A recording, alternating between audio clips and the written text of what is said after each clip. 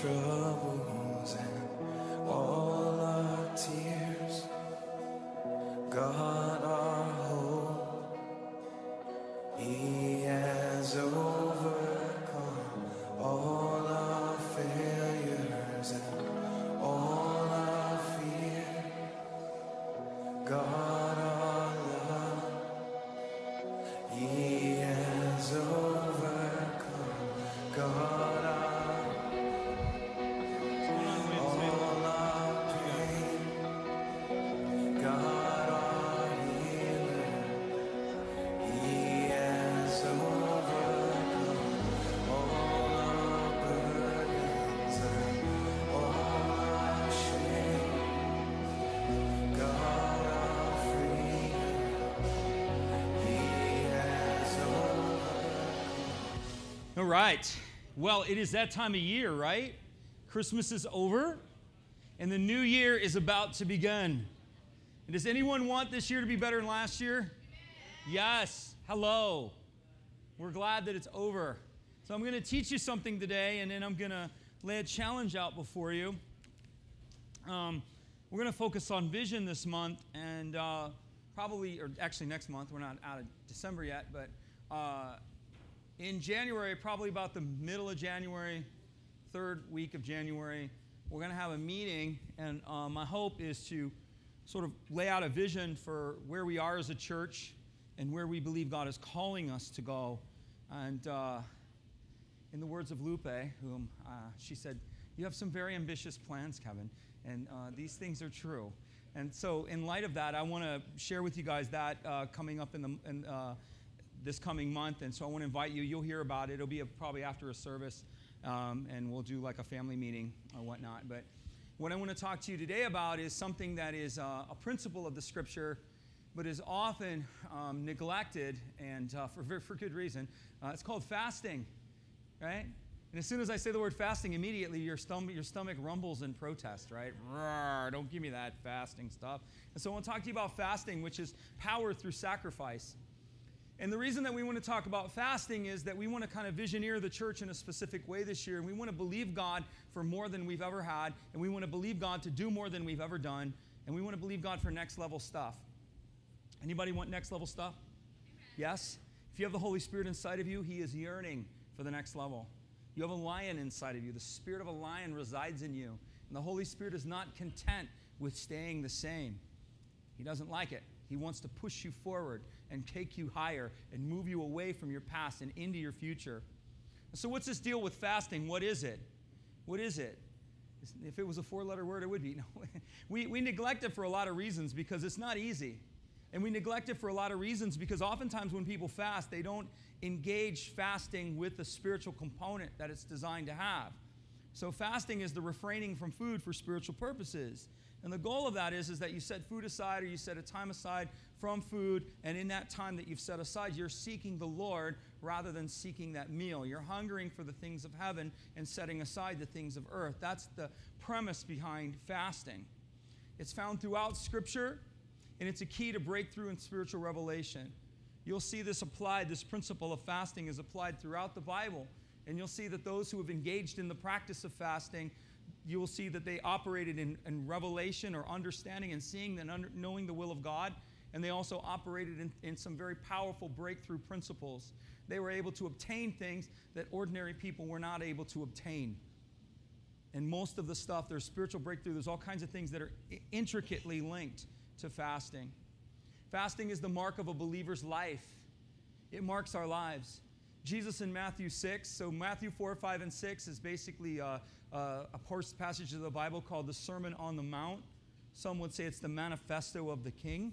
And so the king comes and he declares his kingdom. And he declares what his kingdom looks like. He declares what he's all about. And he declares what his people are going to look like and what those who follow him in his kingdom are all about. And in Matthew 6, which is right in the heart of the Sermon on the Mount, Jesus tells, in this passage, in this chapter, he says, when you pray, when you fast, and when you give. And so it's not being asked if you're going to pray. It's not being asked if you're going to fast. And it's not being asked if you're going to be generous or you're going to live and give. It's assumed. It's not only assumed, it's called upon that we do it. And while these things are invitations, they do not relate to our salvation, but they do relate to destiny. How many knows there's a difference between being saved and walking in destiny? Can we agree with that? There's a huge difference between receiving Christ as Lord and having your sins forgiven and beginning to walk into the life that God has called you and beginning to walk into your created destiny. Those are two entirely different things. And you can be born again, you can be saved, you can be forgiven, and you can be on your way to heaven or inheriting that world when you pass or when that world comes, but you can completely miss your created purpose in this life. You're created on purpose with a purpose. There's no question about that. The Bible says you were created before the foundations of the earth. God has chosen you for good works, that you would walk in them. It's his point. And so the issue is how do we walk in those good works? How do we receive the things of the Lord? Well, the only way we walk in those things and receive the things of the Lord is when we operate according to the things that he's laid out for us. And one of those is prayer. Three of those, it's a threefold cord. Ecclesiastes says a threefold cord is not easily broken. Jesus gives us three things that produce spiritual power: prayer, fasting, and generosity. Fasting marks intimacy. Intimacy of the believer is marked by fasting. So what's happening here, and there's a story in the chapter of Luke, and this happened to Jesus several times. There's a group of religious leaders who were called Pharisees. Anybody heard the word? Right? So if you want to know the difference between Pharisees and Sadducees, I'm going to tell you right now, and you'll be able to learn. Pharisees were rule keepers. They loved to keep the rules.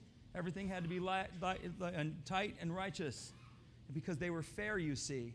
So the Pharisees were fair, you see. Everybody had to operate according to this high standard of holiness, and there had to be an outward display of perfection. The Sadducees, on the other hand, they didn't believe in the supernatural, and they didn't believe in the resurrection from the dead. They believed only in the first 5 books of Moses, which would be the first 5 books of the Bible. So they denied the Holy Spirit, and they denied the resurrection from the dead. So they were sad, you see, because they were denying all of the power of God. And so there you see the difference between the Pharisees. They are fair. They believed in the supernatural, and the Pharisees believed in the resurrection from the dead. But they were just righteously religious rule keepers. And they're basically intolerant in grace. They had no grace whatsoever. And then the Sadducees just completely denied any aspect of the supernatural power of God whatsoever. And so here we see in Luke chapter 5, the Pharisees, because it's only fair, you see, that everybody operate according to the same rules. And so the Pharisees come to Jesus and they say, "Why aren't your disciples fasting?" Why? We fast, our disciples fast. John and his disciples, that guy over there, his disciples fast. It's all fair, you see. Why aren't your disciples fasting? And Jesus said, can they fast when the bridegroom is with them? The time will come when the bridegroom is taken from them, and then they will fast. Jesus is relating fasting to intimacy. He relates fasting. What Jesus does, Jesus exposes it all. He is the light of revelation. But his word oftentimes has to be understood and has to be looked at differently. It has to be looked at spiritually. It has to be looked at prophetically. And it has to be looked at through the depth of the knowledge that is already given. Jesus here is relating to fasting as intimacy with him. And he says, listen, they don't need to fast because I'm sitting right here. I'm with them. But when I am gone and I am in the Spirit, they will seek me, and they will want that greater intimacy that they have with me right now. Then they will fast. You don't have intimacy with the Lord, fasting's your call. You want closeness with the Lord? You've lost your edge. That depth of fire and passion is gone. Fasting is your call. So that's what Jesus calls us to. Fasting produces intimacy. Why do we fast? Why in the world would God want us to fast? Well, what fasting does is it produces an ability to hear from the Lord. We see again throughout Scripture, there's a pattern of fasting throughout the Bible. And I'm just going to illuminate 3 of them. Obviously, Jesus, we have Moses, and we have Daniel. And all of them fasted for these reasons that I'm about to tell you. But one of the primary reasons is the first one is to discern the will of the Father. They fasted to discern the will of the Father. So if you're going to get your theology right about Jesus, Jesus was God become man, laying aside his deity, in other words, not accessing the faculties of his Godhead and relying solely upon the Holy Spirit. That's what Jesus did. He's God in the flesh, yet he set aside his deity, not accessing his ability to divine power. He received his divine power only by the Holy Spirit. Why? To become a model for you and I. That's why he did it. Jesus came, lived, and died as a man, sinless. If he died as God, then we're not saved. He died as a man, fully God, fully man. But do you understand what I'm saying? He is not accessing his divinity. You say, well, how was he able to perform all these divine wonders and miracles? By the power of the Holy Spirit. He returned from the wilderness, what? In the power of the Spirit. The Holy Spirit came upon him. From that time forward, you see Jesus doing miracles. What is the point? The point is a pattern for you and I. That's the point. Is Jesus God? Yes. Is he man? Yes. But he did not live and breathe as God. And so Jesus required himself to fast. He lived a fasted life. If Jesus was God and he was constantly walking around here as God, even though he was God, he was not accessing his attributes, why would he pray? Why would he dissociate himself from everybody and go and pray? If he was fully in connection, he had to get into the Spirit and had to illuminate and hear the will of the Father. That's why Jesus fasted. Jesus goes to Samaria, goes through the town of Samaria, and he's sitting on, and the Bible says the disciples went into town to find food, so they go off to find Happy Meals. Jesus is sitting at the well with a Samaritan woman, and before he went to Samaria, it says he had to go through Samaria. Why did he have to go through Samaria? Bible doesn't tell us why, but Jesus discerned in his spirit that he was to go through Samaria. Then we see Jesus at the well, and clearly he's fasting because they come to him and they go, Lord, aren't you hungry? He said, I'm eating of food you don't know of. Well, why was he fasting in that moment? Because he knew the Father had sent him to Samaria, and he's fasting in order to hear this Father as to what the mission in Samaria was. And he's discerning the will of the Father through fasting. You can study it out for yourself, and you can watch the pattern that he follows. It's true. Jesus learned to discern the will of the Father. He went into the wilderness for 40 days. Can we agree with that? Anybody know your Bible? If you know the Hebrew word for wilderness is to speak. It's the Hebrew word debar, D-E-B-A-R. So Jesus fasted and went to the place of speaking. He went into the wilderness to begin to hear the will of the Father. That's the whole point. So he went into the place of speaking. And so often Jesus fasted. We see a pattern of fasting in his life. We know Moses fasted. Moses is a guy who's called to lead millions of people out of slavery. Huh? Anybody who, you can't even get your dog to do what you're trying to get him to do, right? Can you imagine millions of people trying to move them forward into what God has for them? The Bible says among the people there was a mixed multitude. In other words, some were down with the program and some weren't. Some didn't like the way it was all going down. You know, and it required Moses to fast and seek the Lord. And we know 2 times he fasted and he went up on the mountain to be with the Lord. And there were probably other times besides that. In the first fast, God showed him, this is what I want. This is how I want my people. This is who they are. They're a kingdom of priests. I want them called after me. No idols, 10 commandments, that whole get up. And he gave him that. And so Moses brought that back to the people. The second time was when God says, okay, this is what I want my people to look like, Moses. So this is what you're going to lead them in. The second time he says is now I'm going to put a habitation among you. Now I'm going to show you what my presence looks like among my people. And I'm going to show you how to prescribe the atmosphere for my presence to come. And so God showed him how to build the tabernacle. Both times, the revelation that God wanted came out of Moses fasting. He didn't have a dream. You know, he probably had an encounter. But he was fasting. He's in the Spirit. So fasting produces intimacy. Fasting enables us to hear from God. Daniel, we give 2 examples of fasting in the book of Daniel as well. Daniel's taken from his city. He's taken from his culture. He's taken from his language. He finds himself in a world that he doesn't know, and everything is different. Everything is changed. He doesn't know what he's doing. He doesn't know where he's at. Everything's shifted, and he's not quite sure that he's up to the challenge of this new place that he finds himself in. Anybody know what I'm talking about? You're not quite sure that you're up to the challenge of what life is presenting you. That's how Daniel felt. And so he fasted.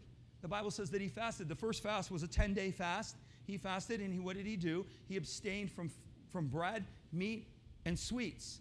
And so he ate fruits and vegetables. And the king didn't want him to do that because the servant of the king was like, hey, look, if I'm responsible for you, so if you look like really haggard and the king comes in, he's going to kill me because you look bad. And Daniel said, just give us 10 days.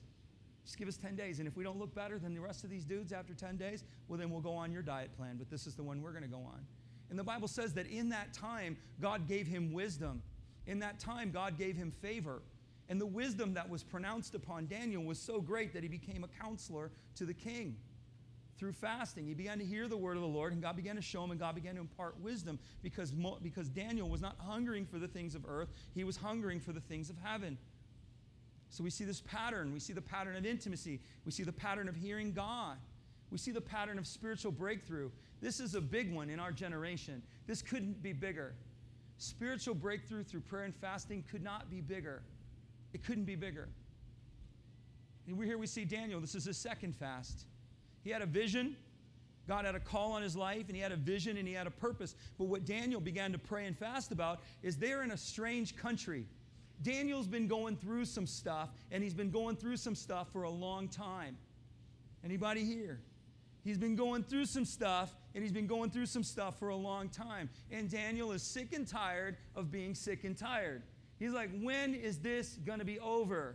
When is my season going to change? And so he began to fast and pray as to how God would change the season of his life and also the life of his people. And so he's fasting and praying. The Bible says he fasts and prays for 21 days. And an angel eventually shows up, and I'm going to read it for you. And the angel doesn't even just show him a vision of the immediate. God's always the God of the overflow. And if you're aware of that, he always goes beyond. He always levels up. We ask him for this, and he gives us this. That's just how he is. And so Daniel's asking him for the now, and God says, I'm not going to give you the now. I'm going to give you the eternal. And so Daniel was given a revelation of the return of Christ. And if you know anything about prophetic things, or what's called eschatology, which is the study of end times, a large portion of our understanding comes from the book of Daniel. And how did Daniel achieve such revelation? Through prayer and fasting. He didn't ask for it, but God showed up and gave it to him. You know, God shows up and gives him something. He's like, whoa, what is this? I don't even know what you just showed me. So here's what it says in Daniel chapter 10. This is the second fast. Daniel says, I have been fasting for 3 weeks, 21 days. I had eaten no rich food. No meat nor wine crossed my lips. And an angel appeared to him. So he's praying and he's interceding and he's calling out to God and he's seeking the Lord. Angel shows up and says, Daniel, from the very first time you began to pray and humble yourself, the Lord heard your request. Aren't you glad? From the very first moment we pray, he hears. But it took 21 days to get an answer? Huh? That's 3 weeks. We can't wait 3 minutes. I prayed 3 minutes ago. Where's my word? I prayed 3 minutes ago. Where's my answer? Or better yet, I prayed 3 days ago. I've been praying for 3 days. Daniel prayed for 3 weeks. And he had no indication that the answer was going to come. And after 21 days, the answer showed up. Why did it take so long?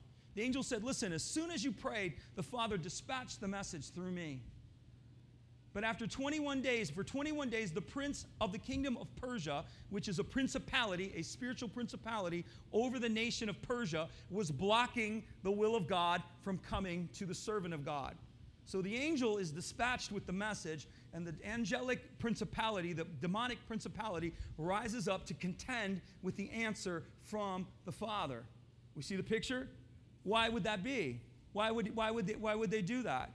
Well, they resist it because what they do at the same time, so the demonic power is resisting the answer to prayer all the same time, probably telling Daniel, God doesn't hear you.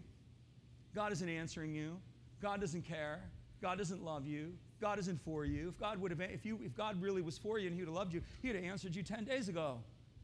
That wasn't the case. And so we have this principality that's resisting Gabriel as he's trying to bring the message. And Gabriel says, listen, I couldn't get through, so I went back and I got Michael. Okay? The Bible says Michael's a warrior angel. It's all he does. He's like Daddy-O. That's all he does. Michael's looking for a fight. This is what he does. Angels are made they're singular in their purpose. We see this throughout Scripture. Angelic beings are singular. They're messengers, they're worship, they're whatever, but their createdness, their being tends to be singular. And so what happened is Michael's a warrior. He fights. He loves to fight. So it's like a fight, let's go. Rumble. And so Michael comes, battles his way, and Gabriel shows up and says, I'm here to explain to you your future. And I'm here to explain to you the future of your people. And I'm here to give you a vision that concerns the time to come. That came to him through prayer and fasting. So what fasting does is it creates intimacy, enables us to hear God, and enables prayer to come. How many prayers are not answered because we do not persist in prayer? How many prayers are not answered? And I'm guilty of this. And I just told the Lord, last week, I've known about fasting for a long time, and I have to be honest, I've neglected it. Why? Because it's not fun, right? Get my teeth pulled or go on a fast. I think I'll get my teeth pulled, you know? It's just true. But I've known about it, but I've neglected it. And I've had to tell the Lord, I'm wrong. I have to repent, return that attitude back to him. I've been wrong on that. Because he shows us in his word that it's a principle of who we are. And we complain and we wonder, and have we applied the principles that he's given us? Have we used the tools that he's given us? That's the question. And so Daniel experiences a breakthrough because of prayer and fasting. Here's another one, Mark chapter 9. What's the setup? Here's the setup of the story. It's also in Matthew 17. Jesus has gone up to the mountain, and as he goes up to this mountain, he's going to die. He's on his way to the cross, and he knows that his time with his disciples is winding down. So he wants to be crystal clear. He wants them to be completely clear on who he is and what he's come to do. And so he would tell them all the time, I'm going to go to Jerusalem, I'm going to be betrayed, I'm going to be crucified, but don't worry, I'm going to rise again. You know, he said that multiple times to them, so they were not fuzzy on what Jesus was going to do, yet they all seemed surprised. And when it happened, they're like, what happened here? I mean, he only told you like 10 times what was going to happen, but you just didn't seem to get it. Well, in this instance, what he's doing is he's up on the mountain. He takes his three closest disciples, James, Peter, and John, and he's up on the mountain, and he reveals himself to his disciples. He transfigures. He shifts into his glory. Hello, what does that look like? I don't know, but it sounds really cool. Right? And it was so cool that Peter's like, it is good that we're here. Let's build a house. Let's never leave this place. The glory is here. The power is here. This is awesome. And Jesus is like, no, that's not the point. The point of the power is to take it into the valley. Jesus brought them up to the mountain to show them the power in order that they would be able to take that power into the valley. That's the whole point. We miss it. You know, we have churches, I've seen churches that build themselves, they build monuments around something that happened in 1972. Bless God, there was a spiritual revival that happened here in 1972. We're never going to forget it. We're living out of 1972. No, we can't paint the walls. Yeah, but dude, that brown went out like in 1979. That's okay, but 1972, this paint was on the wall during the revival. You don't understand. We can't touch anything. We build monuments to past moves of God. We build monuments to divine encounters with God. The whole point of the encounter is to take you forward. The whole point of the encounter is to take you into the valley, to take you into the need. God calls you to the mountain to reveal and give in order that you take that into the valley. So Peter wanted to stay there. And then Jesus is like, no, we're not staying here. And so he takes him down into the valley. And when he comes down into the valley, he sees, here it is, Mark 9, he sees a great multitude of people, scribes disputing with the disciples. Who were the scribes? The scribes were the doctrinally correct people. They knew all of their doctrine. They had every I dotted and every T crossed. And so here we have a demoniac. We have a boy who's tormented by evil spirits. And we have a conflict between the disciples and the religiously correct. And the disciples are like, we need to pray and get the devil out of him. And the scribes are like, there's no healing today. There's no power today. This is the kind of debate that's going on between the disciples, those that will the kingdom, and those that are just all doctrinally correct and theologically correct, and every T crossed and every I dotted. And they deny the power. And immediately when they saw him, the people were greatly amazed. And they said, look, there's Jesus. And they ran to him. And the scribes said, he asked the scribes, he says, what are you discussing? And the father jumps in. The scribes don't even ask him because they don't even want to deal with Jesus, because Jesus is like, he basically blows their doors off every time he talks to them. So like, Jesus is like, what are you talking about? No, we're not talking about anything. And the father steps up and says, I brought my son to your disciples, and he is mute. And he has a spirit that seizes him and throws him down, and he foams at the mouth and gnashes his teeth, and he becomes rigid. So I spoke to your disciples that they should cast it out, but they could not. And Jesus said, faithless and perverse generation, how long must I deal with you? How long must I bear with you? Bring him to me. And they brought him to him, and when they saw him, immediately the spirit convulsed. So they bring the boy sees Jesus, and he freaks. The spirit freaks. And he fell on the ground and wallowed, foaming at the mouth. And so he asked the father, Jesus doesn't even react. He's like, okay, how long has he been like this? And the father said, from childhood. He's thrown him down into the fire and into the water to destroy him. And the father looks at him like fathers do when they can't help their children, right? And he says, if you can do anything for me, have compassion on us and help us. And Jesus said, it's faith, brother. If you can believe, all things are possible for those who believe. And immediately the father cried out with tears and said, Lord, I do believe, but help my unbelief. I'm in faith, but clearly there's a part of me that's not. Look at my son. And Jesus saw that the people were running together. Okay, so we got a demoniac on the floor, writhing around, convulsing and foaming at the mouth. That draws a crowd. Okay, in case you don't know, everybody's like, what the heck's going on? Whoa, what's going on over there? Everybody's like kind of comes around. So Jesus sees the crowd coming. He's like, oh, okay. And so he rebukes the unclean spirit and says to it, deaf and dumb spirit, I command you to come out of him and enter him no more. Then the spirit convulsed and cried greatly and came out of him and became as one dead. So many said, he's dead. And Jesus reached out his hand and took him and lifted him up, and he arose. And he came into the house, and his disciples pulled Jesus aside, and they said, what was our problem? Why could we not take authority over the spirit? Why could we not cast the spirit out? The implication was that they were doing that. That's the understanding. In other words, we've been doing this. What's our problem over here? We've never had this problem before, so what is it that we're encountering now that we can't overcome? And Jesus said, this kind comes not out but by prayer and what? Help me. Fasting. This kind. This kind. What the heck? What kind? What kind of spirit is this? He says he's deaf and dumb. He's more than deaf and dumb. He's generational. Jesus said wicked and perverse generation. Every time Jesus uses those words, and he uses them often, he's speaking to a people who have a twisted knowledge of who he is. Every time they perceive him to be something that he is not. He said, your twisted and perverse generation seeks a sign. You're twisted. You think I do miracles by Beelzebub? You're twisted. You think that I can't heal this boy? You're twisted. You think that my power doesn't operate in the world today? You're twisted. Twisted and perverse generation. He even corrected the leaders of his people, and he said, twisted and perverse generation seeks a sign. None will be given to it but the sign of the prophet Jonah. Because you do not discern who I am, you will not experience nor will you see miracles other than salvation. This is the state of the church today, without power. Church of Laodicea. That's who we are.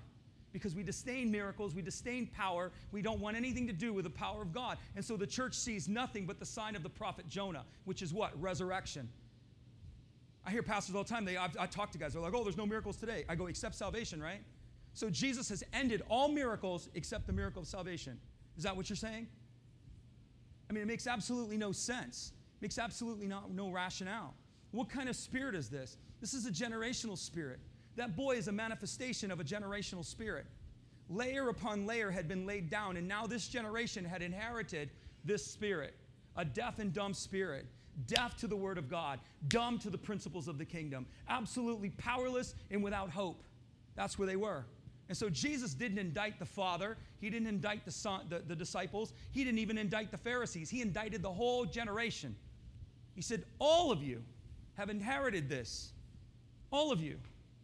And we have a spirit today upon the church that's deaf and dumb, ignorant to the word of God. We are woefully ignorant to the scriptures. Woefully.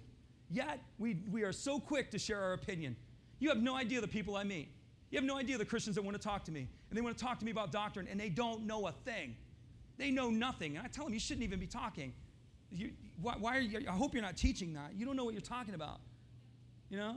So Jesus said to Nicodemus, he said, are you teaching my people, and yet you don't understand these things?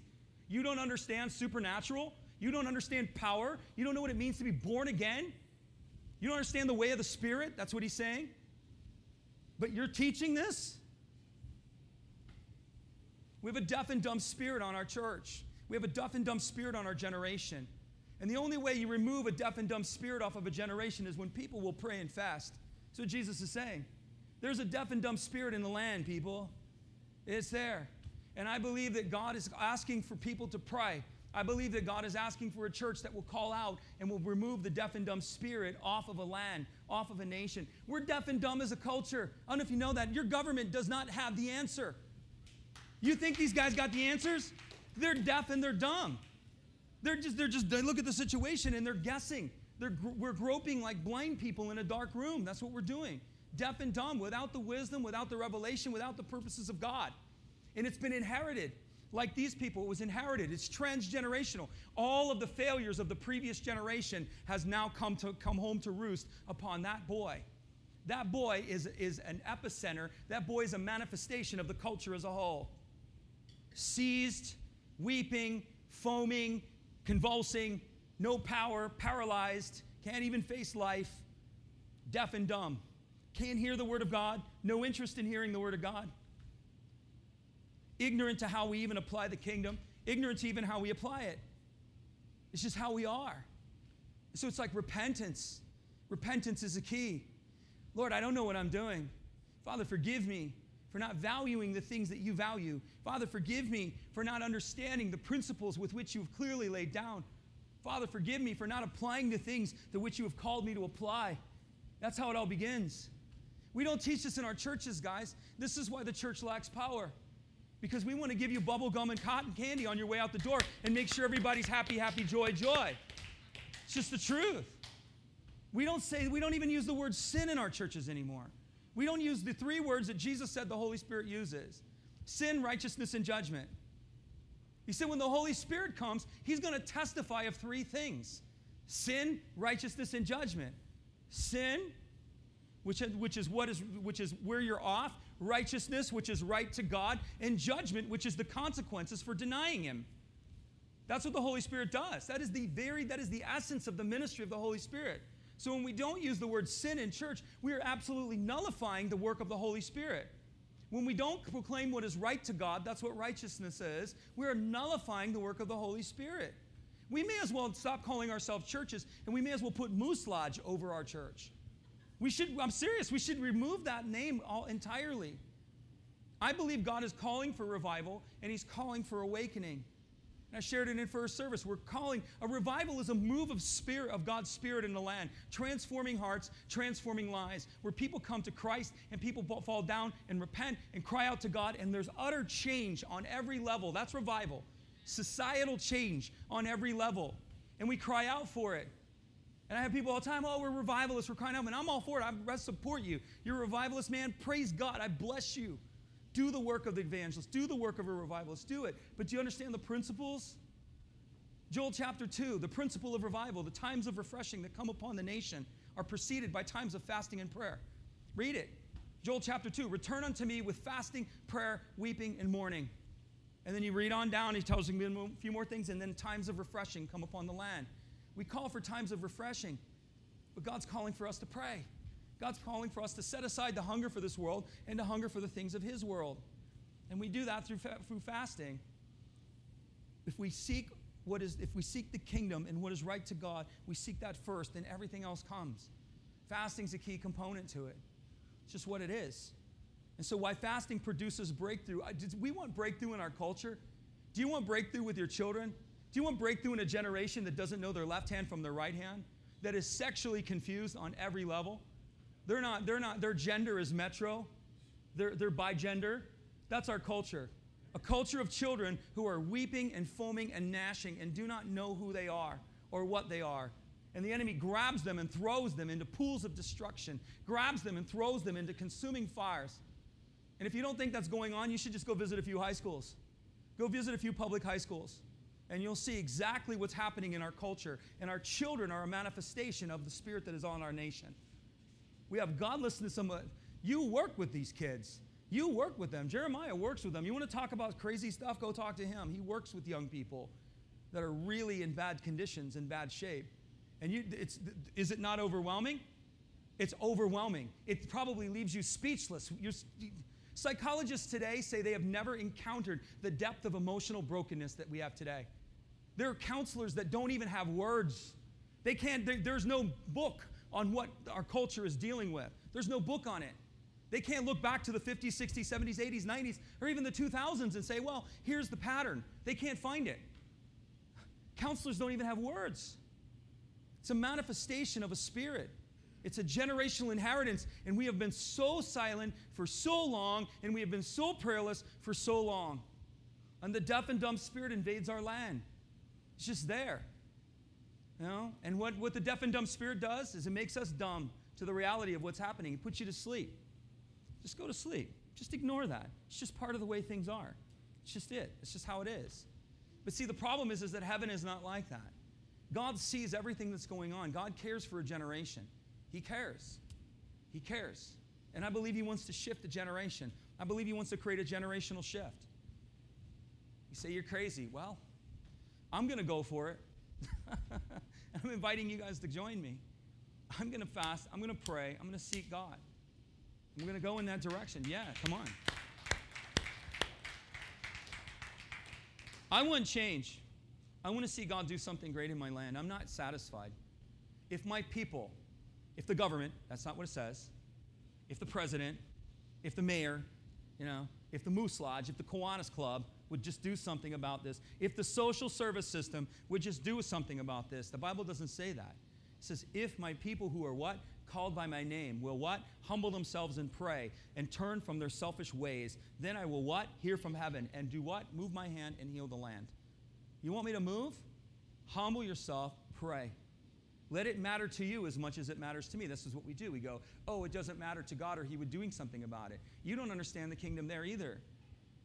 Nothing matters to God until it matters to you. Bartimaeus was blind and would have sat by the road blind for the rest of his life if his blindness didn't matter to him. Jesus walked by. Read the story. Jesus was passing by. Didn't even notice Bartimaeus. Did Bartimaeus' blindness matter to Jesus? Absolutely. But Jesus wasn't concerned. He's like, I'm not going to care more than you care. Bartimaeus screamed and cried out, Son of David, have mercy on me. Have mercy on me. He goes to the guy at the well. He says the same thing to him. Do you want to be made well? In other words, I'm not going to work any harder than you, dude. You know, does this matter to you? It has to matter to us. It has to matter to us. And the way it matters to us is when we stop feeding on the things of the world and we start looking at the things of the Spirit. I've been fasting for 2 days, so you know. So I'm a little jacked right now. So you say we're gonna fast on the 10th. I want to fast the church to fast it. I'll show you all what I want to do, and I want to invite you to be a part of it. But I'm trying to get into this thing before I even bring you into it. So what does fasting do? It produces next level revelation. Found in Jesus, Moses, and Daniel, same thing. Next level. Next level. Fasting realigns us with heaven. We learn to feed on his word. What's the problem? What happened to Adam and Eve? What did they do? Anybody know? What did they do? They saw the tree, they took the fruit, and they did what? They ate, right? They ate of it. And the idea was that they indulged themselves. And so food has been a problem. And so God somehow has linked our redemption, not our salvation, but our redemption, like our coming out of something. That's what redeeming means. He's linked our coming out to fasting for whatever reason. And I think it's because that food's been a big problem. And it's not that there's anything wrong with food. The problem with food is it represents self-indulgence. It's a desire for the things of the world rather than the things of heaven. And when Adam and Eve took the tree, they said, we don't want you, we want that. We don't want your world, we want this world. Sodom and Gomorrah. Many people understand the town of Sodom and Gomorrah, and we understand what they did and why judgment or God removed them. And we think that it was for some sexual things. Well, yes, that's true. But there are other things going on there. Sexual things were nothing more than the fruit of a self-indulgent life. Ezekiel 16 says, look at the iniquity of your sister Sodom. The prophet is prophesying to the nation of Israel, and he's comparing them to Sodom. Now, that would have been a problem if you were a Jew. You're like, wait a second, you're trying to tell me we're like them? And that's exactly what the prophet was saying. He's like, yeah, you've become like them. Well, what was Sodom's problem? Full of pride, fullness of food, abundantly idle, refusing to strengthen the poor and needy, becoming haughty in their own heart, and committing sexual abomination before me. Those are the sins of Sodom. And we think it was only one. That one was a result of pride of heart. That one was a result of idleness of hands. That one was a result of fullness of food. And this idea of fullness of food in the ancient world, they were gluttons. They actually worshipped a god of gluttony. Can you imagine? A god of gluttony. They had barf chambers. They did. You can look at the stories of all the ancient world. And they did, when they would have parties, the Romans would worship a god named Bacchus, and it would be a beer fest or a liquor fest, and they would dig a barf pit. They did the same thing for their dinner parties. The idea was to completely engross yourself with food and drink, that when you walked outside, you could heave into the pit, and then you could go right back in and eat again. That's how they celebrated. I know it seems gross to us, but that's the idea. That's what the Bible's relating to, is that type of fullness of food. It didn't mean that they had a really good dinner at Chili's and they were feeling really good, or had a couple of bagels after church. That's not what it's talking about. It's talking about that level of indulgence, that they were indulging themselves to such an extreme, and they didn't care about anybody else around them. They were indulging themselves to such an extreme that they would never even help anyone that was around them. That's what God was talking about. Self-indulgence. They had no desire for spiritual things. So there we have Sodom. Now we have Esau. Anybody know the story of Esau? He had a birthright. He had a right of inheritance. Christian, you have a right of inheritance purchased by the blood of Jesus Christ. A right of inheritance that gives you access to his world. A right of inheritance that gives you the power and the purposes of his kingdom. A right of inheritance that can change everything about you and the world around you. You have a right of inheritance. Esau had a right of inheritance, but it meant nothing to him. He traded his birthright for a bowl of lentils and some stew, right?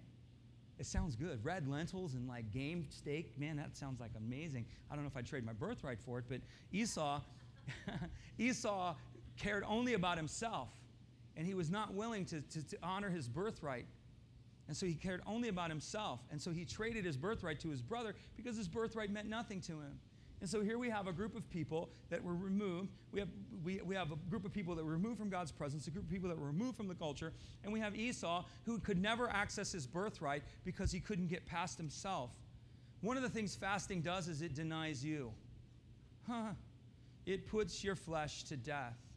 It gives new meaning to the word crucify the flesh. Anyway. So Israel. So we talk about Israel. Here again, we have a problem. God brings Israel out of Egypt. As he's bringing them out of Egypt, what is he doing to them? The Bible says he caused them to hunger and suffer lack, that they would learn that they do not live by bread alone, but by every word that proceeds forth from the mouth of God. So God brings them out, takes away from them all of the things of Egypt, and begins to feed them with heaven's food, begins to feed them with manna. Okay?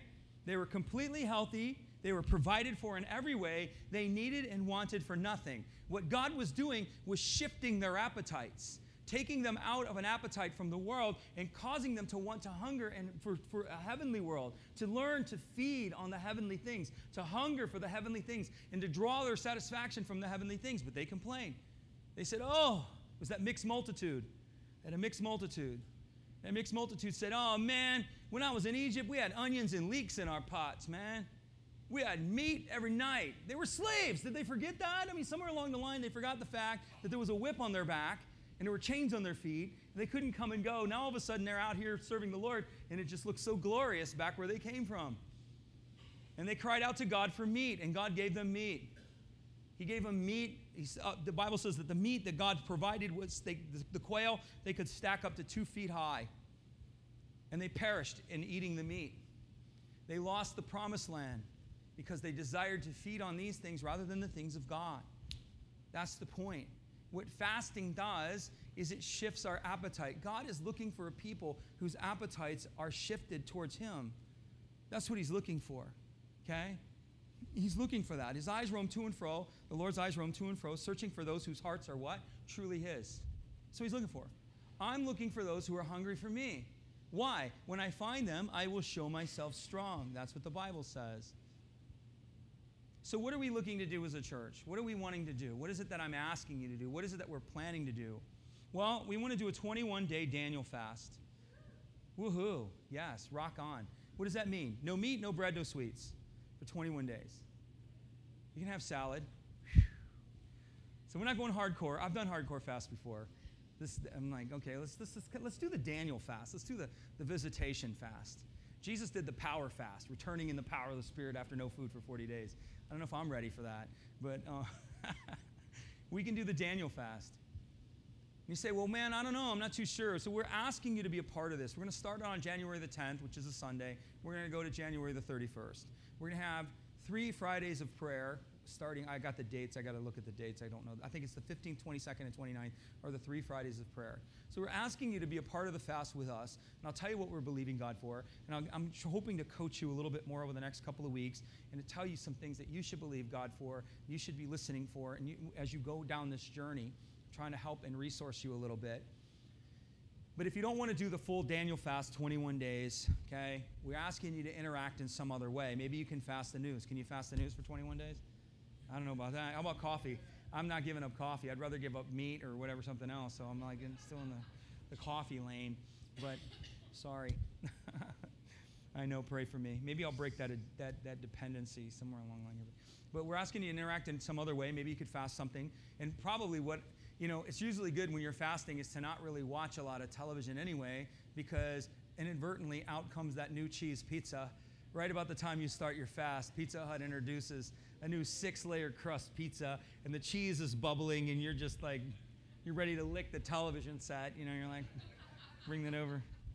We fasted before, and we walked through the grocery store. I was doing a fast with a friend of mine, and he was saying, man, I had a hard time today, because he was in a catering business. And he said, I was walking down the grocery aisle, and he said, and I was in the sauce line, and he said, and I stopped, and I looked at a jar of barbecue sauce, and I said to myself, I could chug that barbecue sauce right now. So we're asking you to do something meaningful. If you want to do the 21 days, we're calling you to that. Fast does something meaningful. Another way to interact, if you want to go part of the way, is to fast with us on the 3 corporate prayer days, which would be the 15th, 22nd, and 29th. That's what we're doing. And I'm going to spend a little bit of time teaching it, but I just wanted to lay a foundation for what fasting is today. And so we want to start the fast on the 10th. We want it to roll through the 31st. And what are we believing God for? We're believing God for revelation into the new season, that He would reveal the new season to us. And not just to this church, but that He would reveal the new season to you. Anybody want a new season? Anybody need answers? We're going to believe God for answers. We're going to believe God that He speaks. We're going to believe God for a next level increase, that God is going to produce something in us through this fast that causes us to increase. We're going to believe God for a generational shift in our land. That's a big one for me because I think that's kind of what God has been pointing at. I kept reading this. I was reading the book of Mark, and then so I read it up to probably chapter 10 or 11. Then the other day I opened my Bible, and the Bible opened up to Mark 9. So I was like, oh, I'll read it again. And then like a couple days later, I'm going to read something else. And I just flipped the Bible open, and boom, it was Mark 9 again. And it was that whole story, that whole generational story that I shared. And so I'm like, okay. And I was going to ignore it, but I kind of felt the Lord was like, read 9. And so I was, all right, I'll read 9. And so I started reading 9, and I felt like the Lord was showing me these things in there. And so my meditation or my prayer was, what are you showing? And I feel like God wants somebody to believe Him for a generational shift. That's what I feel like He's doing. The Lord can do nothing but an answer to prayer. It's important that you know that.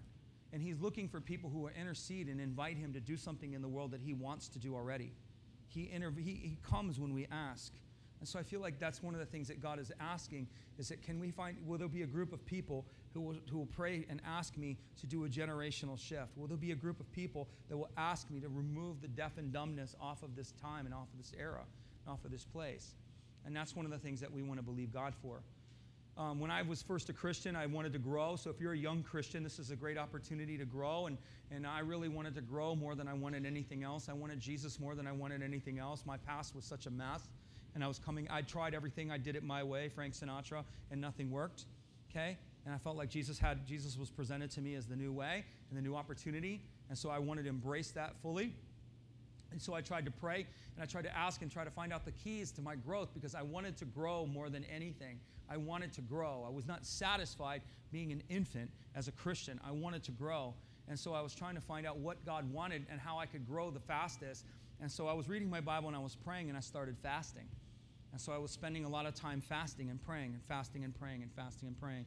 And I had a job, but I wasn't married at the time, and I was living in a house with another dude. We had no furniture, total man style, lawn chairs, You're with me, man. Mattress on the floor, that's it. That's all we had. And so I was just praying and asking the Lord, all of you, for all of me, just come into me, change me, shift me. I want intimacy with you. And during this time of fasting, I got up to get water, went back into the room, and when I walked into the room, I started speaking in tongues. Okay? Now that may seem weird to some of you, but that's my story, how I started, and what it was that I was asking for, He actually granted me. And it was really weird to me because I'd come from an experience with people, churches kind of with my family, there was no kind of any of that. When I get born again and I'm in this church and I have all these young people, they're all my age, and when they would pray over me, they would all speak in tongues, and I would be like, what the heck is going on with this, It was just this crazy thing. We'd be in these environments, and these like 20-something people would just be like laying hands on me, and I was like, man, what's going on with them? And so I wasn't even really asking God to give me that. What I was asking Him for was intimacy. And what He gave me tongues, which is a prayer language of intimacy. That's the whole point of what tongues is an intimate prayer language, an interaction of intimacy through the prayer language. Another time I was fasting and praying 21 days. This was a funny story to me anyway. May not be to you.